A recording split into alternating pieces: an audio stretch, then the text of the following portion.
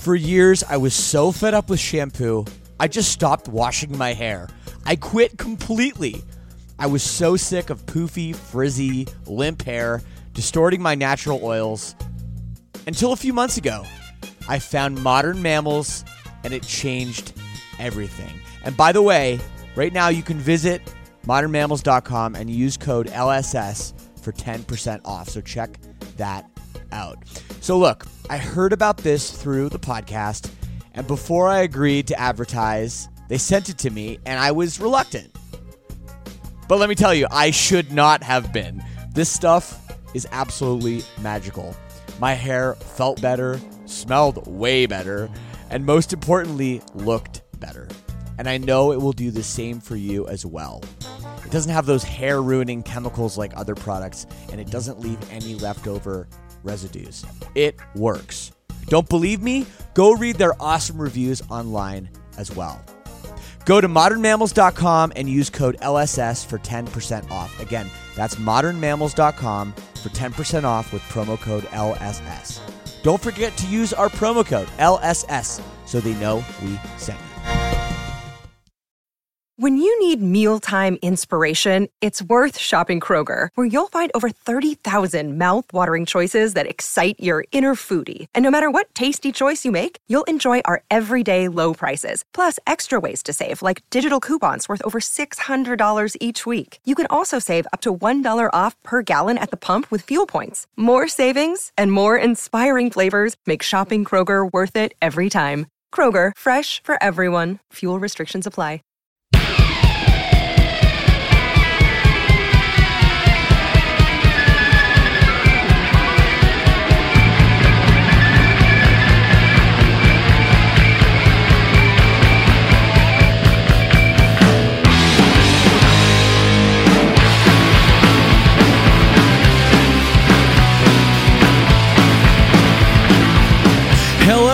Hello, everyone, and welcome back to another episode, another edition, if you will, of Lead Singer Syndrome, a podcast where that's Shane Told, that's me, I talk to other lead singers about what it's like to be the front man or front woman of a band. And my favorite thing about this show, doesn't matter what kind of band you're in, does not matter. Last week, we had Brad from Leftover Crack and F-, very punk rock. The week before that, we had Mark Tremonti from Creed and Alter Bridge. And today, we got Travie McCoy, one of my favorite people in the world, mostly known as a rapper, although he's got a great singing voice too. I love this guy, one of my favorite people. We met back on tour together, opening for Fall Out Boy in 2005. So we're going back 15 years, but man, we didn't miss a step. This guy's one of the best, always been one of my favorite people I've ever stepped on tour with, and I've wanted to get him on the show for a very, very long time. And he's been through it, man. He's been through his ups and downs, professionally and personally, but he's back. He's back with some new music, and we talk all about that.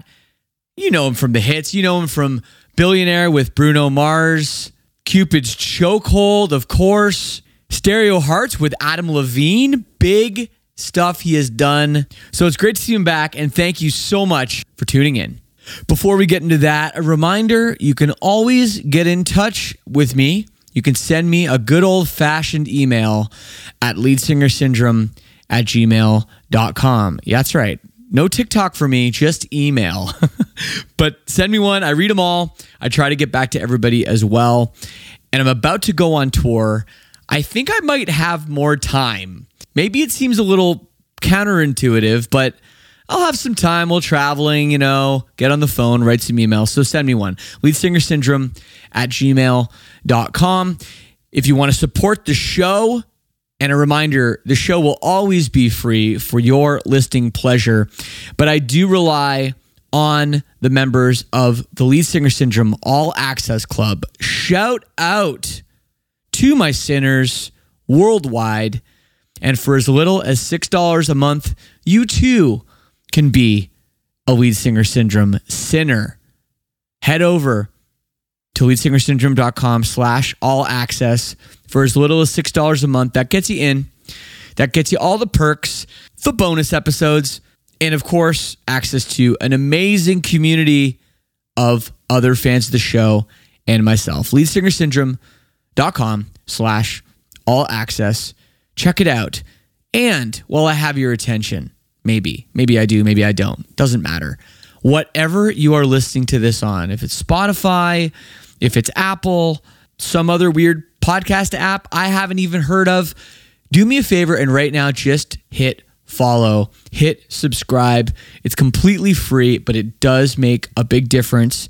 And if you like the show, tell a friend, tell a loved one. That's all I ask. I am so stoked on some of the guests we've had lately and even more stoked for the guests coming up. So I don't want you to miss a thing.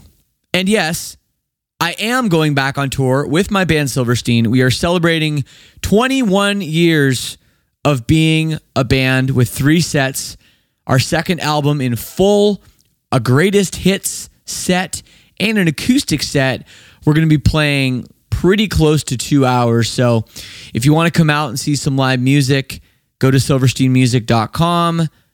It's going to be a good time. Tickets are going fast. We are going all over the U.S. and also playing Toronto starting on November 4th. So check that out as well. So if you've listened to this before, you know I always play a little clip right here in the show, and I debated, what am I going to play? Because there are so many great jams with Travi on them. But I decided to lead us in with a song called Taxi Driver. Check out these lyrics and my conversation with Travi McCoy. I took Cutie for a ride in my death cab. She tipped me with a kiss, I dropped her off at the meth lab. Before she left, she made a dashboard confessional and spilled her guts in cursive. But what's worse is I can still see her bright eyes like sunny day real estate. Oh my, in the funny way the ceiling tastes so high, but no chance. My little chemical romance left a bad taste in my mouth, but I approached her like, hey Mercedes, why the long face? Why you crying? No need, just put on this cold heat and fall out. Boy meets girl, Jimmy eat world, but Schlepp eats pills till he's all out. Not once, not twice, she was thrice times a lady, acting all brand new. But I had to bounce over to the postal services to pick up these pills that take care of my nervousness. And on the way I saw planes and Travi McCoy, what's going on, dude? Blessings. I'm great, man. It's good to see your face, your smiling face. Yeah, man. Thank you, man. You got the best smile in the world. What are you talking about? It's just like, come on. Don't make me blush on here, man. Well, I'm here with Travi McCoy. You may know him from Gym Class Heroes. You may know him from all the solo stuff, all the collaborations, so much out there. And the exciting news is you're back. You're back, baby.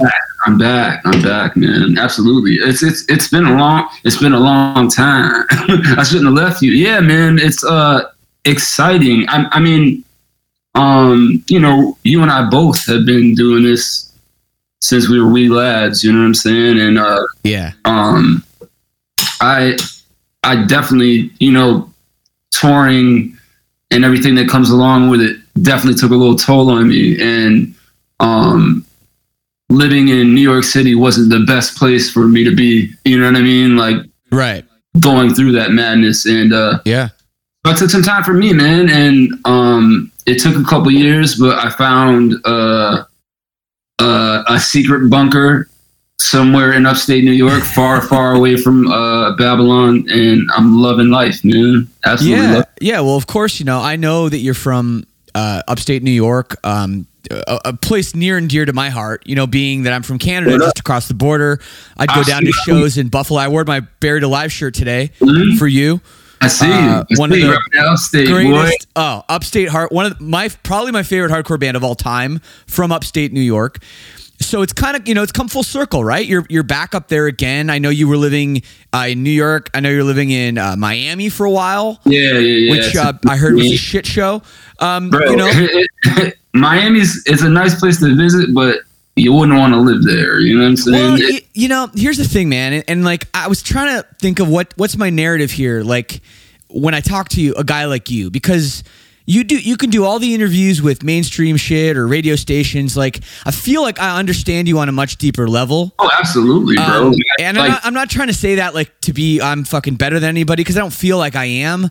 But we walked in fire together, bro. We definitely walked in fire. That's right. Yeah, we did. I mean, 2005, on tour with Fall Out Boy, we were direct support. You guys were opening up. I had never heard of your band before.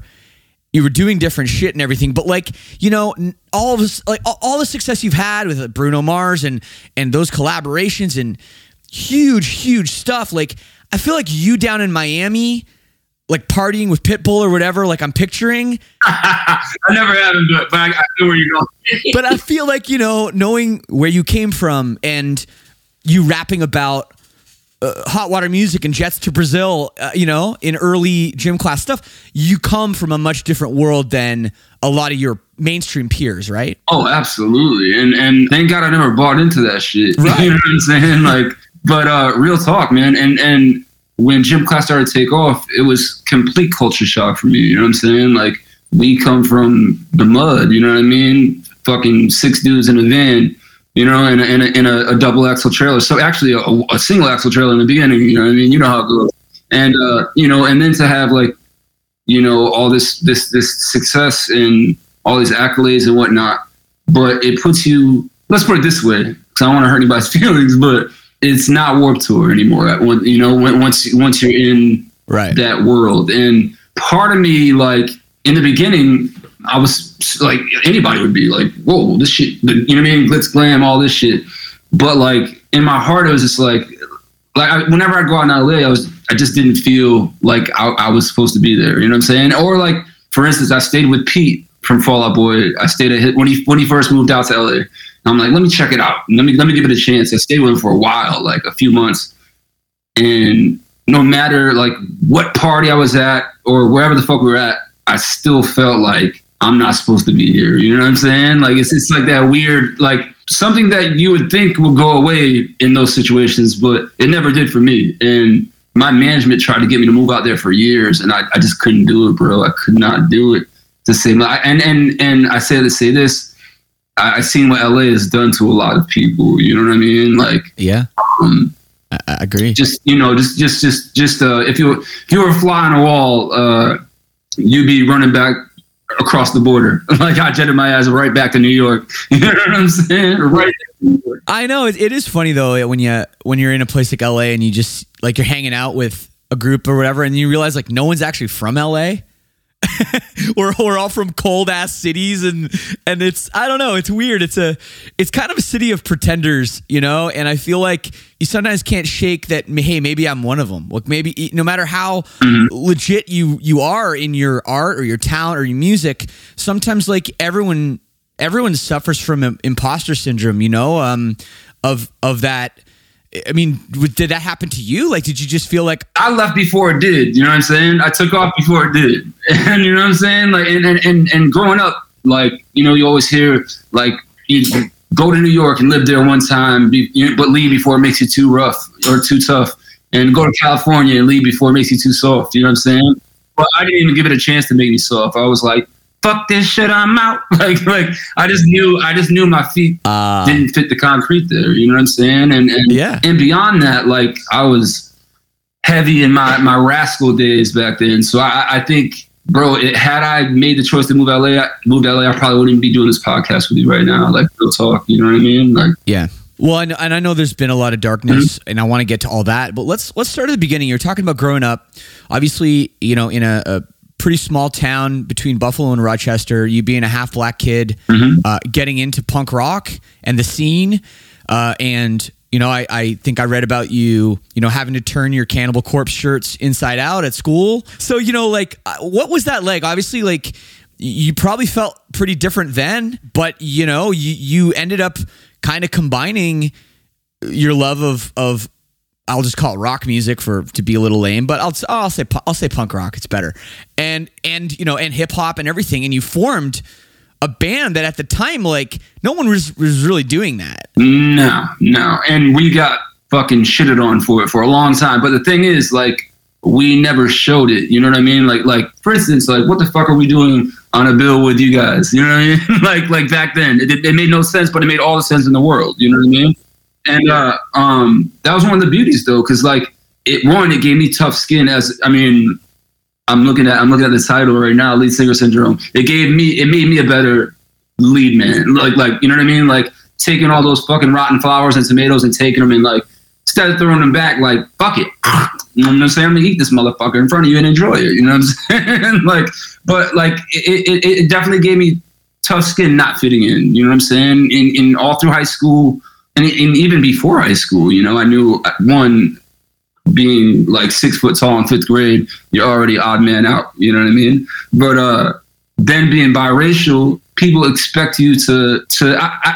It's so weird. I mean, you know the high school structure. Everybody has their cliques. You know what I mean? And here I am. You know what I'm saying? Like this big sore fucking thumb. But I embraced it. You know what I mean? I embraced the shit out of it, and it just seemed like too much work for me to try to be cool or try to, you know, like be a part of a clique or you know what I mean? I feel like misfits find each other, you know what I'm saying? And yeah, that's how Gym Class Heroes happened. A bunch of misfits found each other, you know what I'm saying? Yeah. Well, I was always just amazed there was so much talent was found in that town. Like, I mean, like what a group of musicians. I remember, you know, not knowing who you were, and the first day on that tour, that Fall Out Boy tour, watching you guys sound check, you know, the opening band, being like, what? Like, this band is so good, man. Like, you got the best drummer, you got the best guitar player, like, your bass player's unreal, and then you've got this, like, this, like, charismatic frontman that's, like, managed to blend these styles. It's like, this is what the scene needs. And I guess you were always met with that acclaim. But you were a band's band. Like bands always loved you guys, and you know it's interesting. You talk about feeling, you know, like you didn't fit in and whatever. And I think a lot of people feel that way, or you know, you didn't have to try to be cool. But dude, you're like so cool, like anyway, and you didn't know. And I tell kids this shit all the time. I tell kids shit though. I'm so glad you said that. Thank you, by the way, for the compliment. But I tell kids this all the time. It's like, when you're trying, people see it. You know what I mean? And prime example, or example I use a lot when people tell me I'm cool, off guard. I used to get asked a lot, you know, like who's your stylist? You know, like you must spend a lot of time. Like, you know, I'm like, I would never pay. I've been dressing myself since kindergarten. Why would I pay somebody now? You know what I mean? But like, I've always just been into comfort. You know what I mean? Like as long as I'm comfortable, I'm in it. But thank you for that compliment. You just made my whole day. I didn't know it was that cool. Oh, but no, man. I hear you. Like I hear you talk about how you're an introverted guy, you're a homebody. But man, you were always just so friendly to me and to the band, and we always hung out and we just talked. Like I would have never guessed that you had any kind of demons or depression or anxiety. And, you know, obviously like you've talked pretty candidly about your struggles with addiction and stuff. Yeah. And yeah, I was surprised when I heard all that stuff, you know, back in the day, and I lost touch with you a little bit, and I was surprised, and I was always like, man, he's just the best dude. And it hurt me. Yeah, man. And you know what that was, right, Shane? It was basically just fucking toxic masculinity. Like, I didn't want anybody to, I saw my addiction, and right.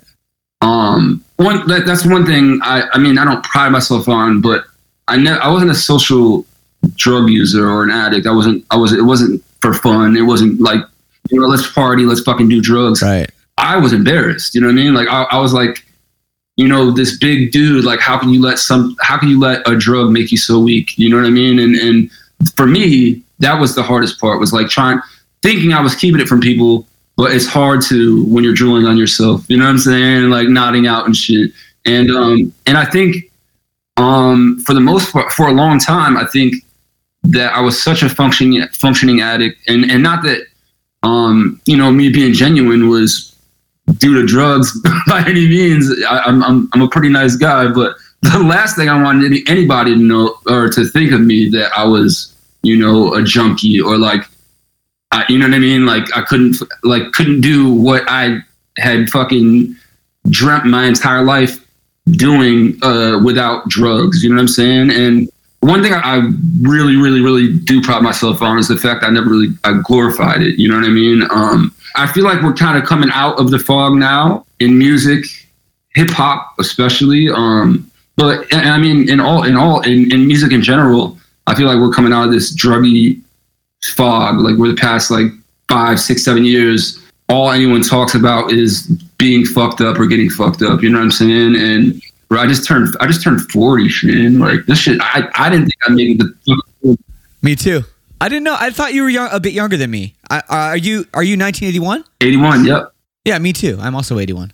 That's what's up, man. Yeah. So like, so you get to a point, and not to sound like an old man, but like, you just get to the point where it's like, the fuck, what was I doing? You know what I'm saying? Like, right.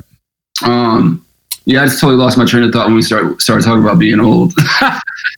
Well, no, I mean, you know, there's just the shift, and you know, obviously, like drugs and that was something that was in your music, like big time. I mean, you rapped about it, you sang about it, you did, and you probably still will.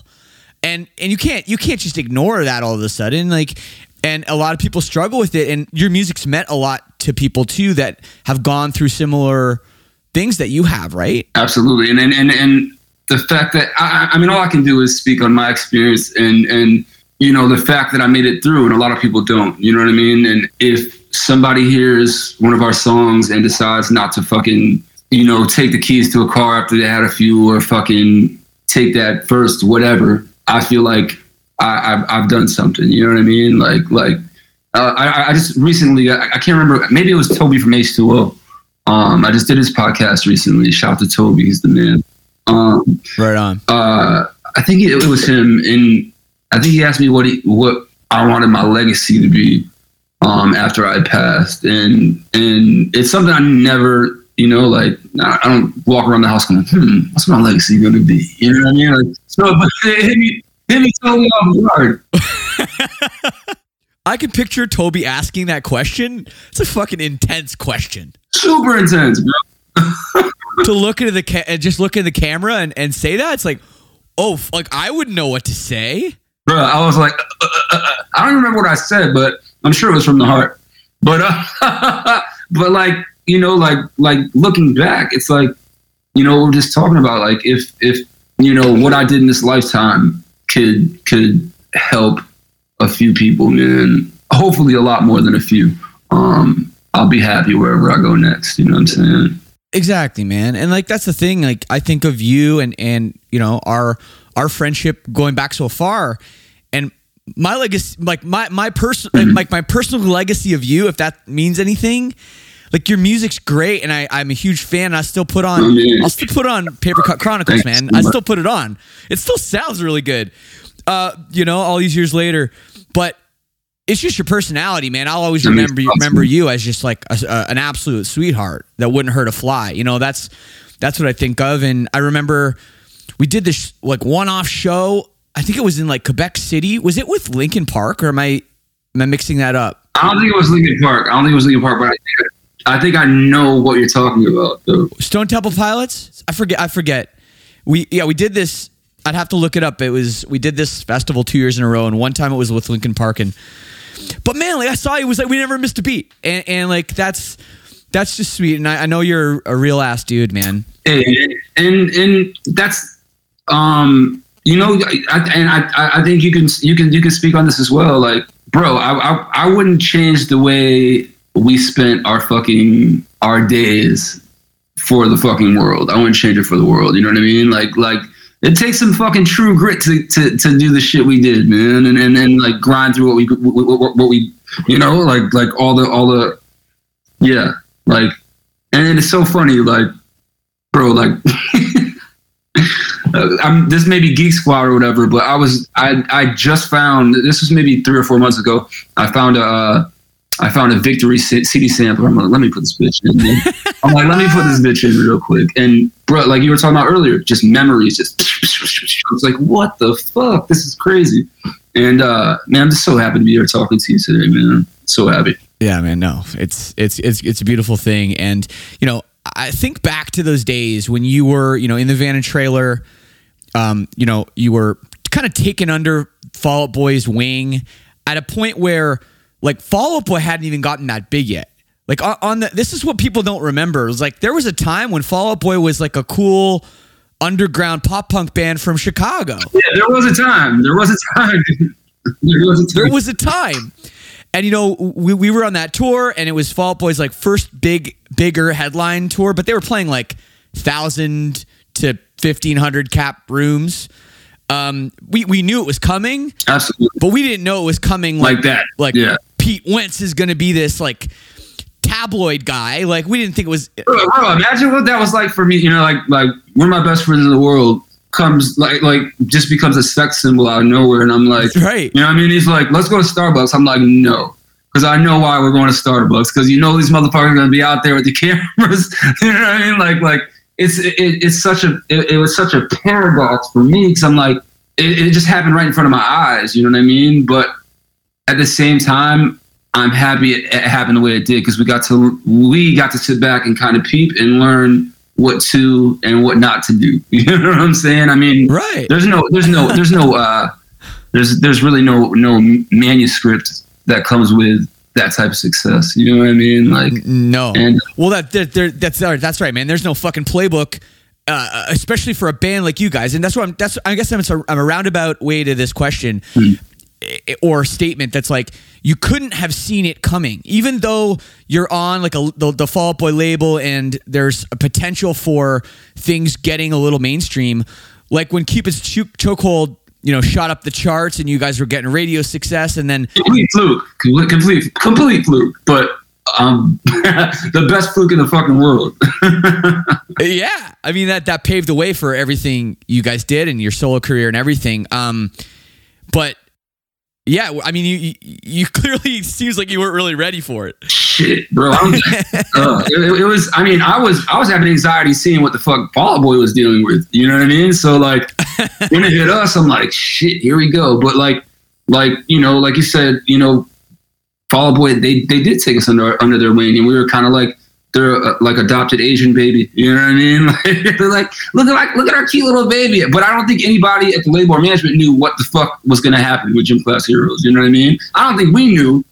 But I knew what the fuck I wanted to do with the next 20, 30, 40, 50 years of my life. You know what I'm saying? Like, right. And so when shit hit the fan, yeah, I mean, bro, like going back to the weird fucking awkward introverted high school kid, now all of a sudden, you know, there's girls in the picture just throwing themselves at you, you know, that would never give you the time of day. You know, there's so much shit, you know, yes men everywhere. Like, what do you need? I got this. You know what I mean? It's just, if you don't keep your fucking, you remember that movie, what's that movie? It was Roddy Piper.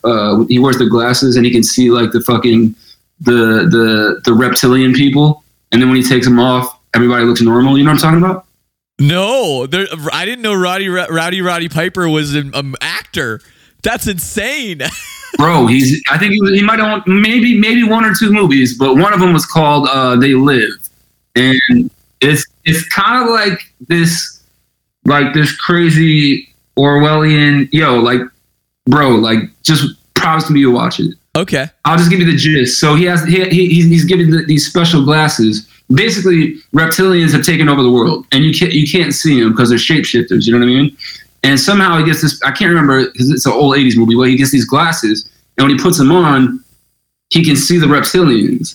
But also, all the billboards in like LA, instead of saying "drink Coke" when he puts the glasses on, it says "consume" or like "buy this" or like "watch television." You know what I mean? Like total 1984.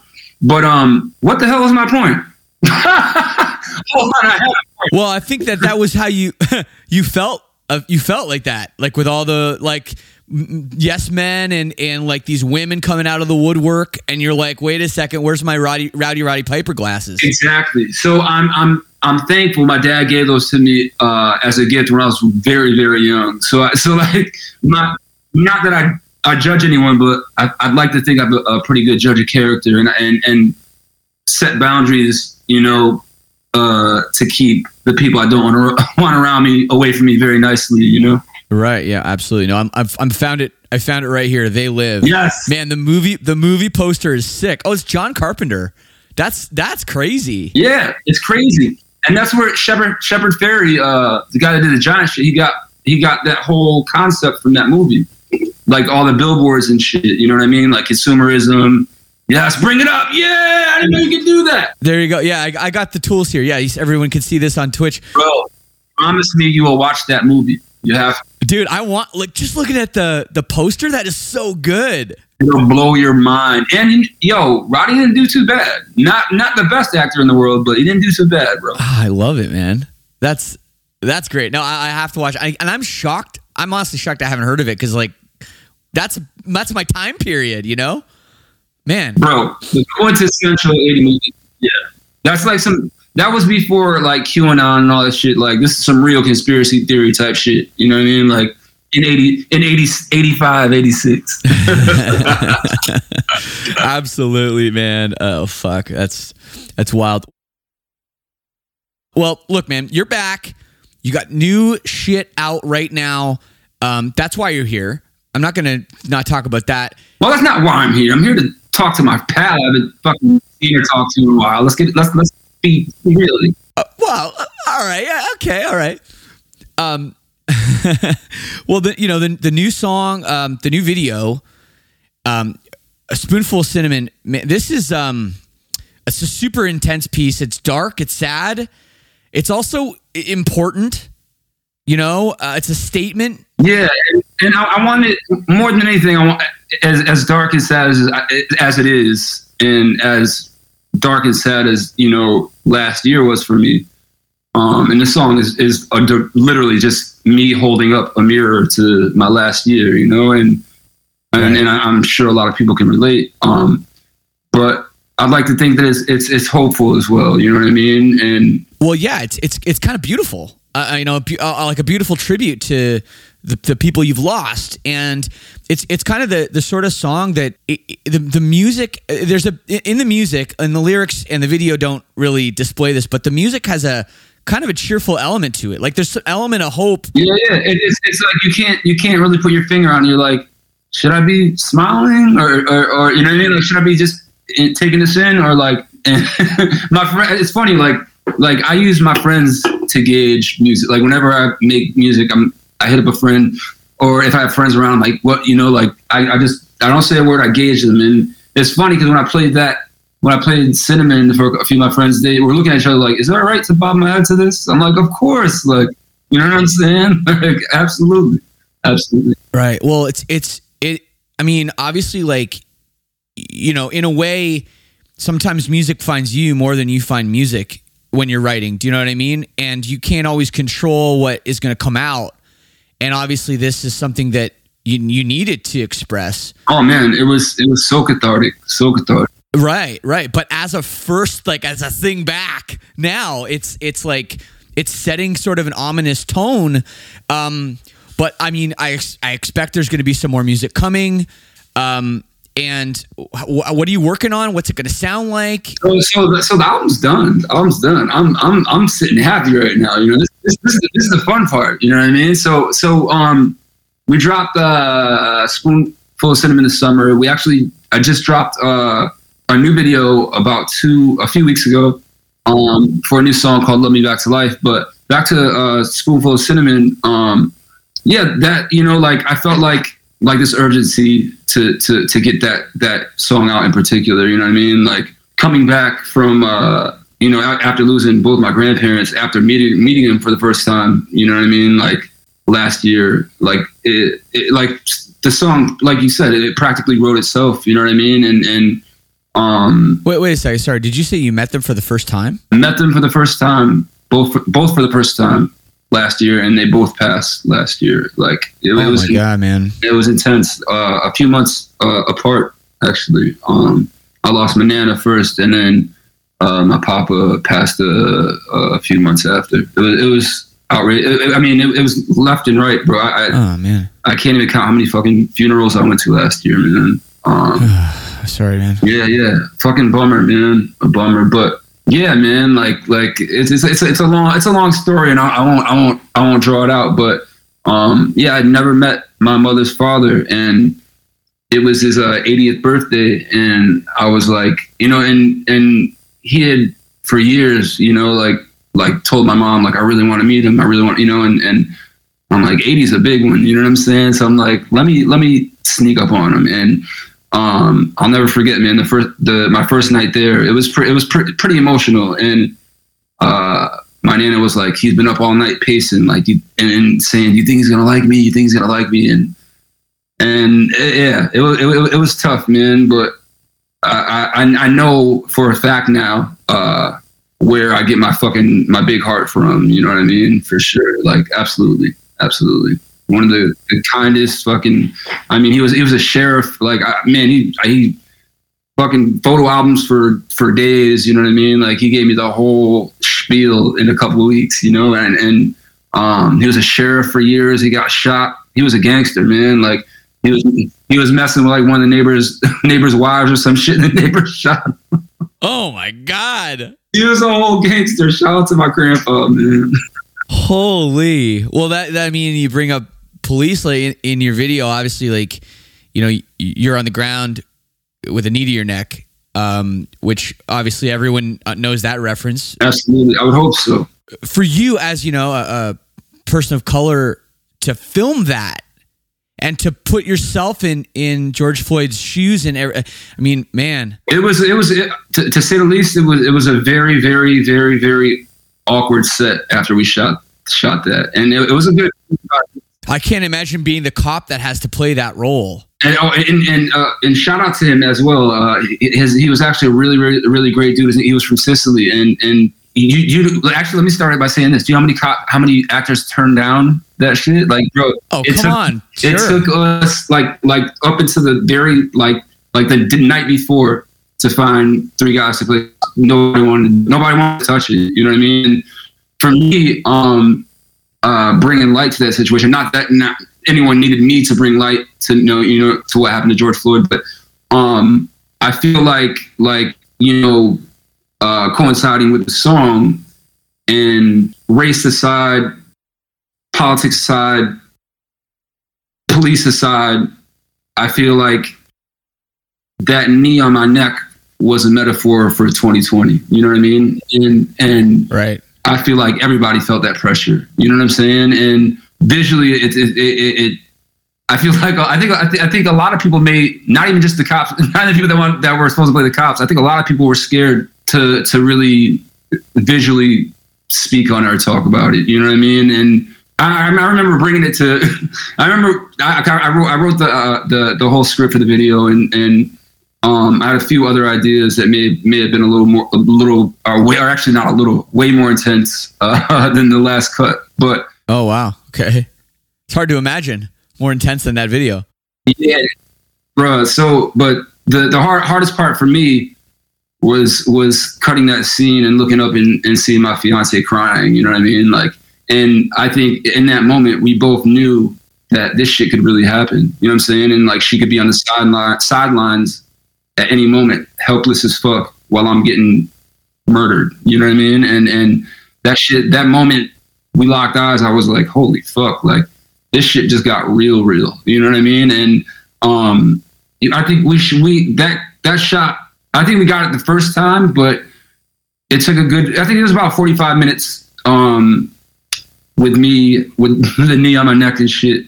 But I don't think there was a dry eye on set after that shit, man. And right. I'm choked up thinking about it. Yeah, well, I mean, I know Dale Resteghini, Rage, and that he did awesome work on that. He actually directed our video for My Heroine. And you know what? And Rage brings you guys up all the fucking time. Really? I swear to God, swearing to God. And as a matter of fact, when I found that CD, I was like, I thought of Rage too. Like, I thought about you guys, and I thought of Rage. Like, wow, bro, he shows it to everybody. Everybody he pitches videos to, he shows it to. I shit you not. to this day. We were when we did that video. I'm surprised he remembers it because I barely remember. We did something really stupid. Like we did a show the night before. It was such stupid planning, and we did a show and it went kind of late. It was like 3 hours away from where we were filming the video, and then we had to start shooting the video at like 7 the next morning. God damn! And we were just like total messes. But I'm sure. Hey, that's that commitment though. That's that commitment juice. Did Dale do the "I'm in love with the Coco" video too? Yo, he's done a lot of shit, man. I would not put it past him. I'm in love with the Coco. I wouldn't put it past him. He's done a lot of shit. I know he's done shit for Soulja Boy. Like he's done a couple gym class videos. Yeah, man. He did the cookie jar video, and that was fun. Actually, we shot 2 videos in one day with Reg. He don't fuck around, man. He's straight to the point. I always feel like he's the kind of guy that he doesn't make your video, you make his video. You know, and I sometimes I like a director that's like going to tell me what to do. Like, please tell me if what I'm doing looks stupid, okay? For real, you need that sometimes, you know. Like, and you know me, I pull faces on stage all day. I'm like, yo, if I look dumb, please, like, we'll tap the soul trap. Not this time. You know what I mean? Like, well, man, everybody should check out the video. You're gonna feel something, that's for sure. A spoonful of cinnamon, great title too. So record coming out. I don't know what you can talk about because I don't think it's been officially, announced or whatever. No, we're gonna do that with the next joint. But the album is coming. Shout out to Hopeless Records. You know what I mean, for you know what I'm saying, being as awesome as they are, and having faith in this record. Like, bro, Shane, I can't tell you how excited I am to like let the world hold this baby for a little while. You know what I mean? Until the next, but yeah, man, it's gonna be a great upcoming few months, man. A great upcoming few months, to say the least. Absolutely. So, like, what's the plan personally with you? Like, obviously, you're back on the horse here. I know you're not a huge want to go on tour guy. Oh no, bro! I've been. Are you kidding me? I'm going crazy in this fucking house. Like pandemic, like being stuck in the house, like. Here's the thing. We both know touring's a love-hate thing. You know what I mean? Like, fucking 3 months into the tour, you're like, I need to get home. Fuck this shit. A week and a half of being home, you're like, I need to get back on the road. You know what I'm saying? So it's been, I did a couple one-offs last year, or actually right before the pandemic. So it's been a good, aside from those one-offs, a good 8 years, bro. 8-9 years. So I'm ready to go. I'm revved up. I cannot wait. I love it, man. Well, I want to open the chat here for anybody that has a question for Travie before I let you go. What up? What do you listen to these days, man? Like, I always wanted to ask you that question. I know it's kind of a generic question, but just as a guy that comes from so many worlds, what's like really inspiring you or making you excited? And you can say anything from the latest, greatest thing to freaking old hardcore. I don't know, like what you're. As far as inspiration goes, like when I'm writing, I try not to listen to a lot of new stuff. You know what I mean? But the record's been done for a minute, so I just been like digging. I'm a nostalgia junkie. You know what I mean? So I go for my old shit. I got tons of vinyl. I recently just got back. Are you familiar with Richard Swift? Richard Swift? Yeah. I don't think I am. No. Yeah, he passed away a few years back, but he used to tour with the Black Keys, and he does a lot of. He actually put a record out posthumously, and it's called The Hex, and man. I can't get over that record. So Richard Swift, Polyphia. I'm not sure if you're up on Polyphia, but yeah, I'm familiar with Polyphia. Sure. I love those dudes to death.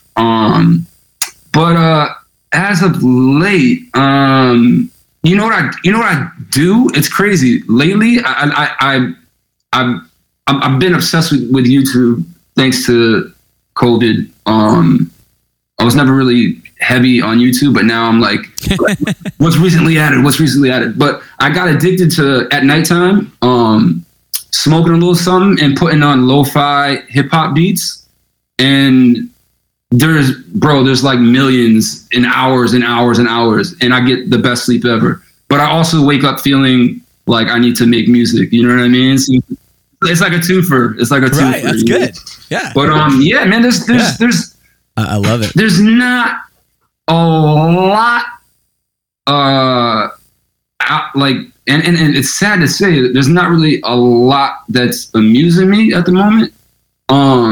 But who the fuck am I? You know what I mean? Like, but I will say the fucking new Turnstile record is fucking insane. It's absolutely ridiculous. It is. Shout out to those guys for making a fucking hell of an album. And I just picked up the new the deluxe Run the Jewels, which I've been given a listen. Yeah, I know that record back and forth, but I love having instrumentals to any record just so I can talk my shit over them. You know what I'm saying? Cool. No, I love that too. That's one of your many skills. When you talk about like all this different music, and I feel like your musical taste and knowledge is so much deeper than a lot of the, you know, more mainstream people you've collaborated with. Is that ever a roadblock? Like, are you ever hanging out with Bruno Mars and you're like, so like, you know that like one breakdown on that Every Time I Die record? And he's like, no. Here's the thing. Bruno's a bad example because Bruno might play it for you. Like, that motherfucker is a walking jukebox. And if he doesn't know it, give him 7 seconds of it and he'll play you the entire fucking song. Insane. That's cool. Like, that's how he's bad example. But I know, I hear where you're coming from. I feel like I just always sought the knowledge, you know what I mean? I feel like, I don't want to say that we become lazy because of the internet, but I was the dude at a very young age that would buy an album because the cover looked cool.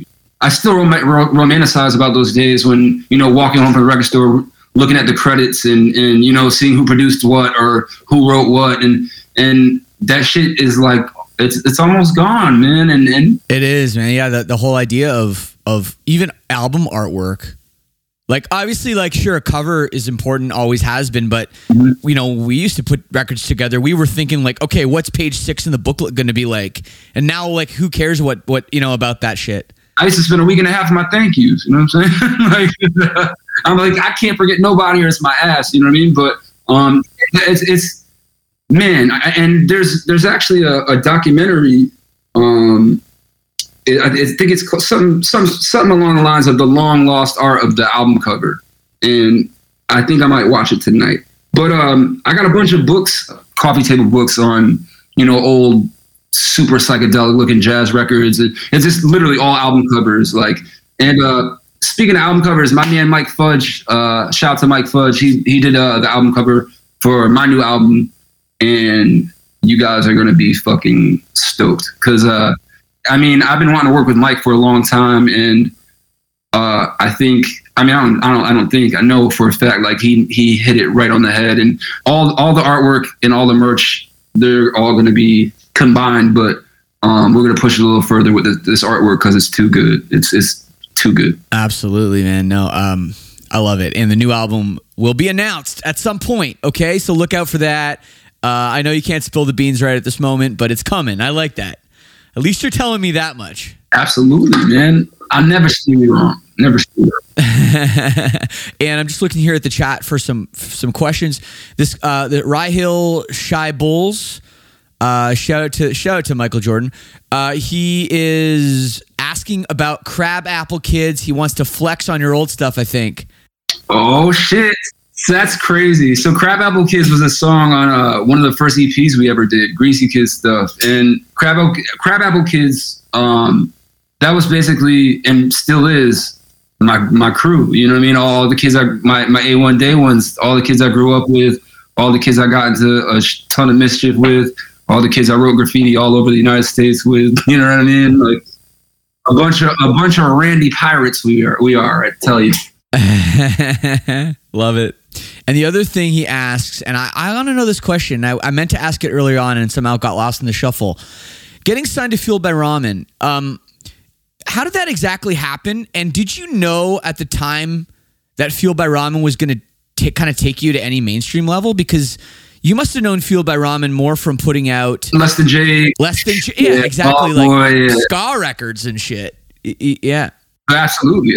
So our main objective with any label, and and this is still back in the days of fucking burning CDs and sending them out and hoping to get, an email back or whatever. Like, I mean, we were privy to Fueled by Ramen, and like I said, our main objective, or I didn't say it yet, but our main objective was, we want a fucking van, a trailer, and a booking agent. You know what I mean? Like that was it. That was it. Yeah, an advance would be cool, but if not, just get us a nicer van. You know what I'm saying? Simple dudes.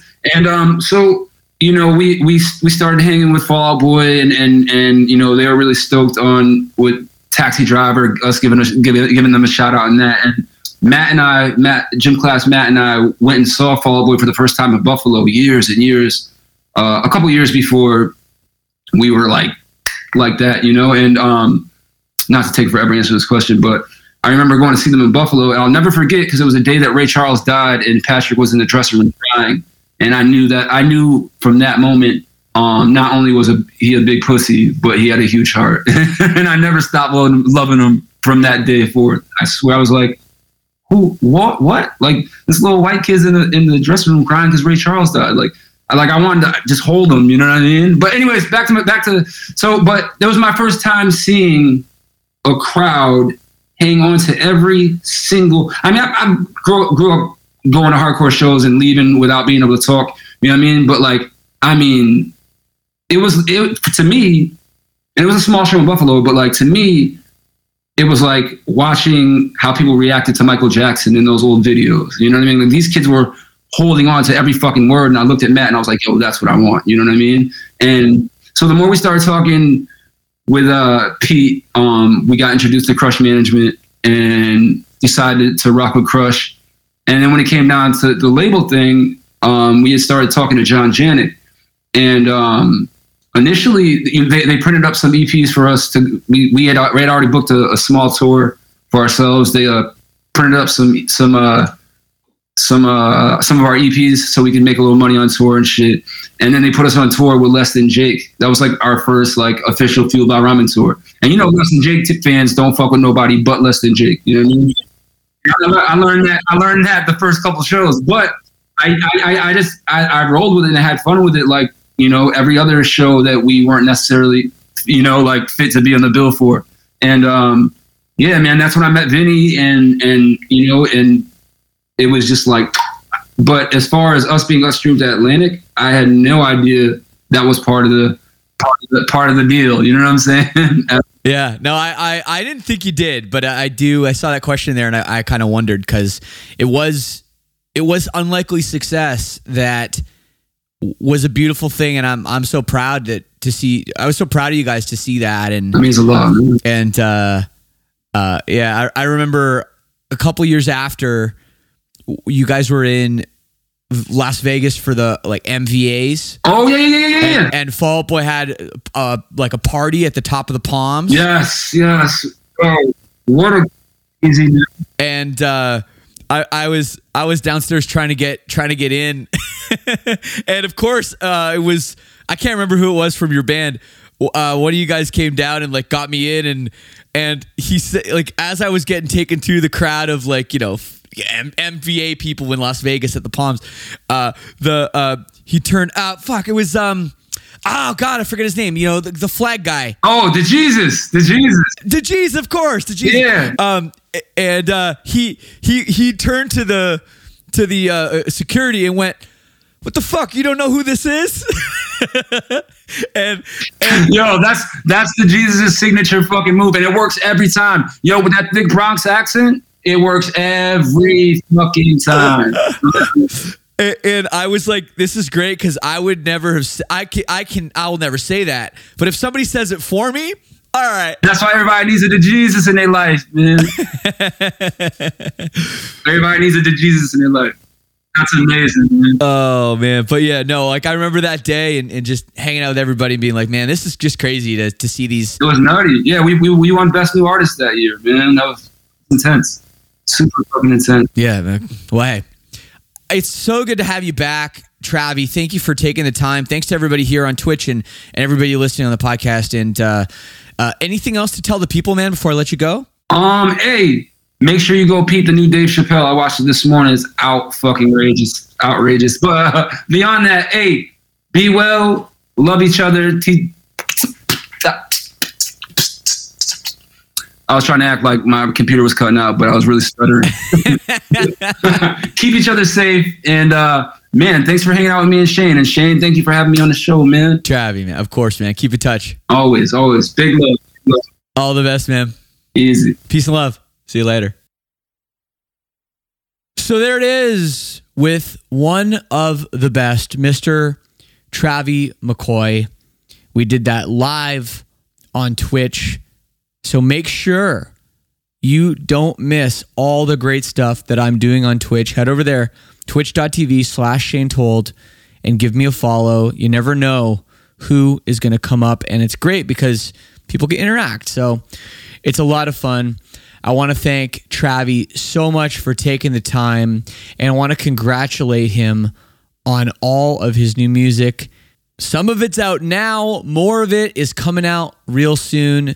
You don't want to miss it. He is one of the best lyricists in the game and a real ass dude. All right, next week, I will be back with another singer in a different world than the last three. Mr. Landon Tours is back on the show, of course, from The Plot in You. We're about to hit the road together, so I thought it would be a good idea to pick his brain about their new album and how we're both feeling about getting back on the road. So don't miss that one. Anyway, I will leave you with a tune. Here it is, the song we spoke of. Go watch the video too. Very heavy, but very important. A Spoonful of Cinnamon. Travi McCoy on Lead Singer Syndrome. Peace and love. See you next week.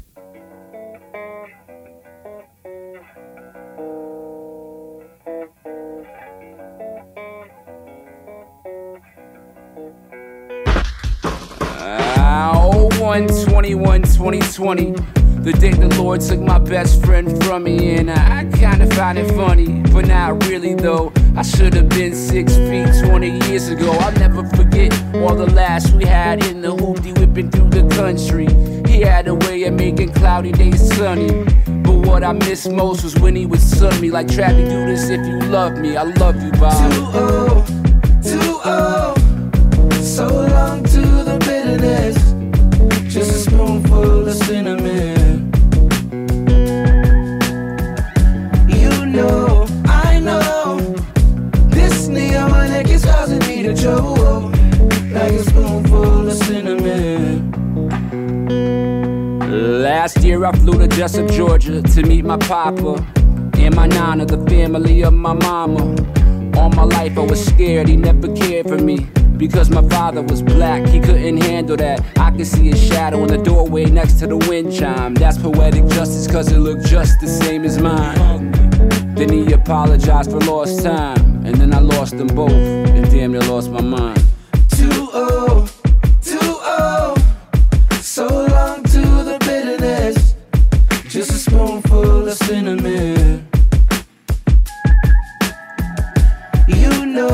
I know, this neon neck is causing me to choke like a spoonful of cinnamon.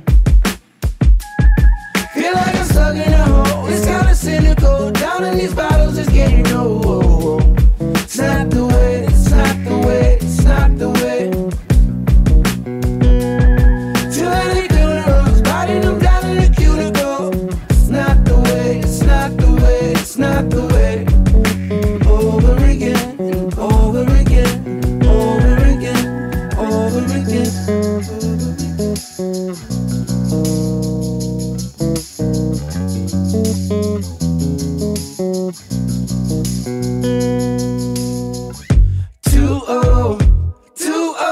You probably think think I had season tickets to funerals. I'm so sick of seeing rest in peace t-shirts. I swear I prayed so many prayers, my fucking knees hurt. And COVID got us all stuck in the house like mousetrap. And ain't no telling when the hell we gonna bounce back. Plus it's open season on the melanin incline. We all had shitty years, thanks for hearing mine.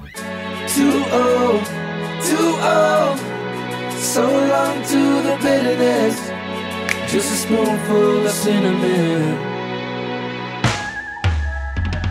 You know, I know, this neon neck is causing me to choke. Like a spoonful of cinnamon. Feel like I'm stuck in a hole. It's kinda cynical. Down in these bottles, just getting old. It's not the way, it's not the way, it's not the way. Too many girls biting them down in the cuticle. It's not the way, it's not the way, it's not the way. Over again and over again.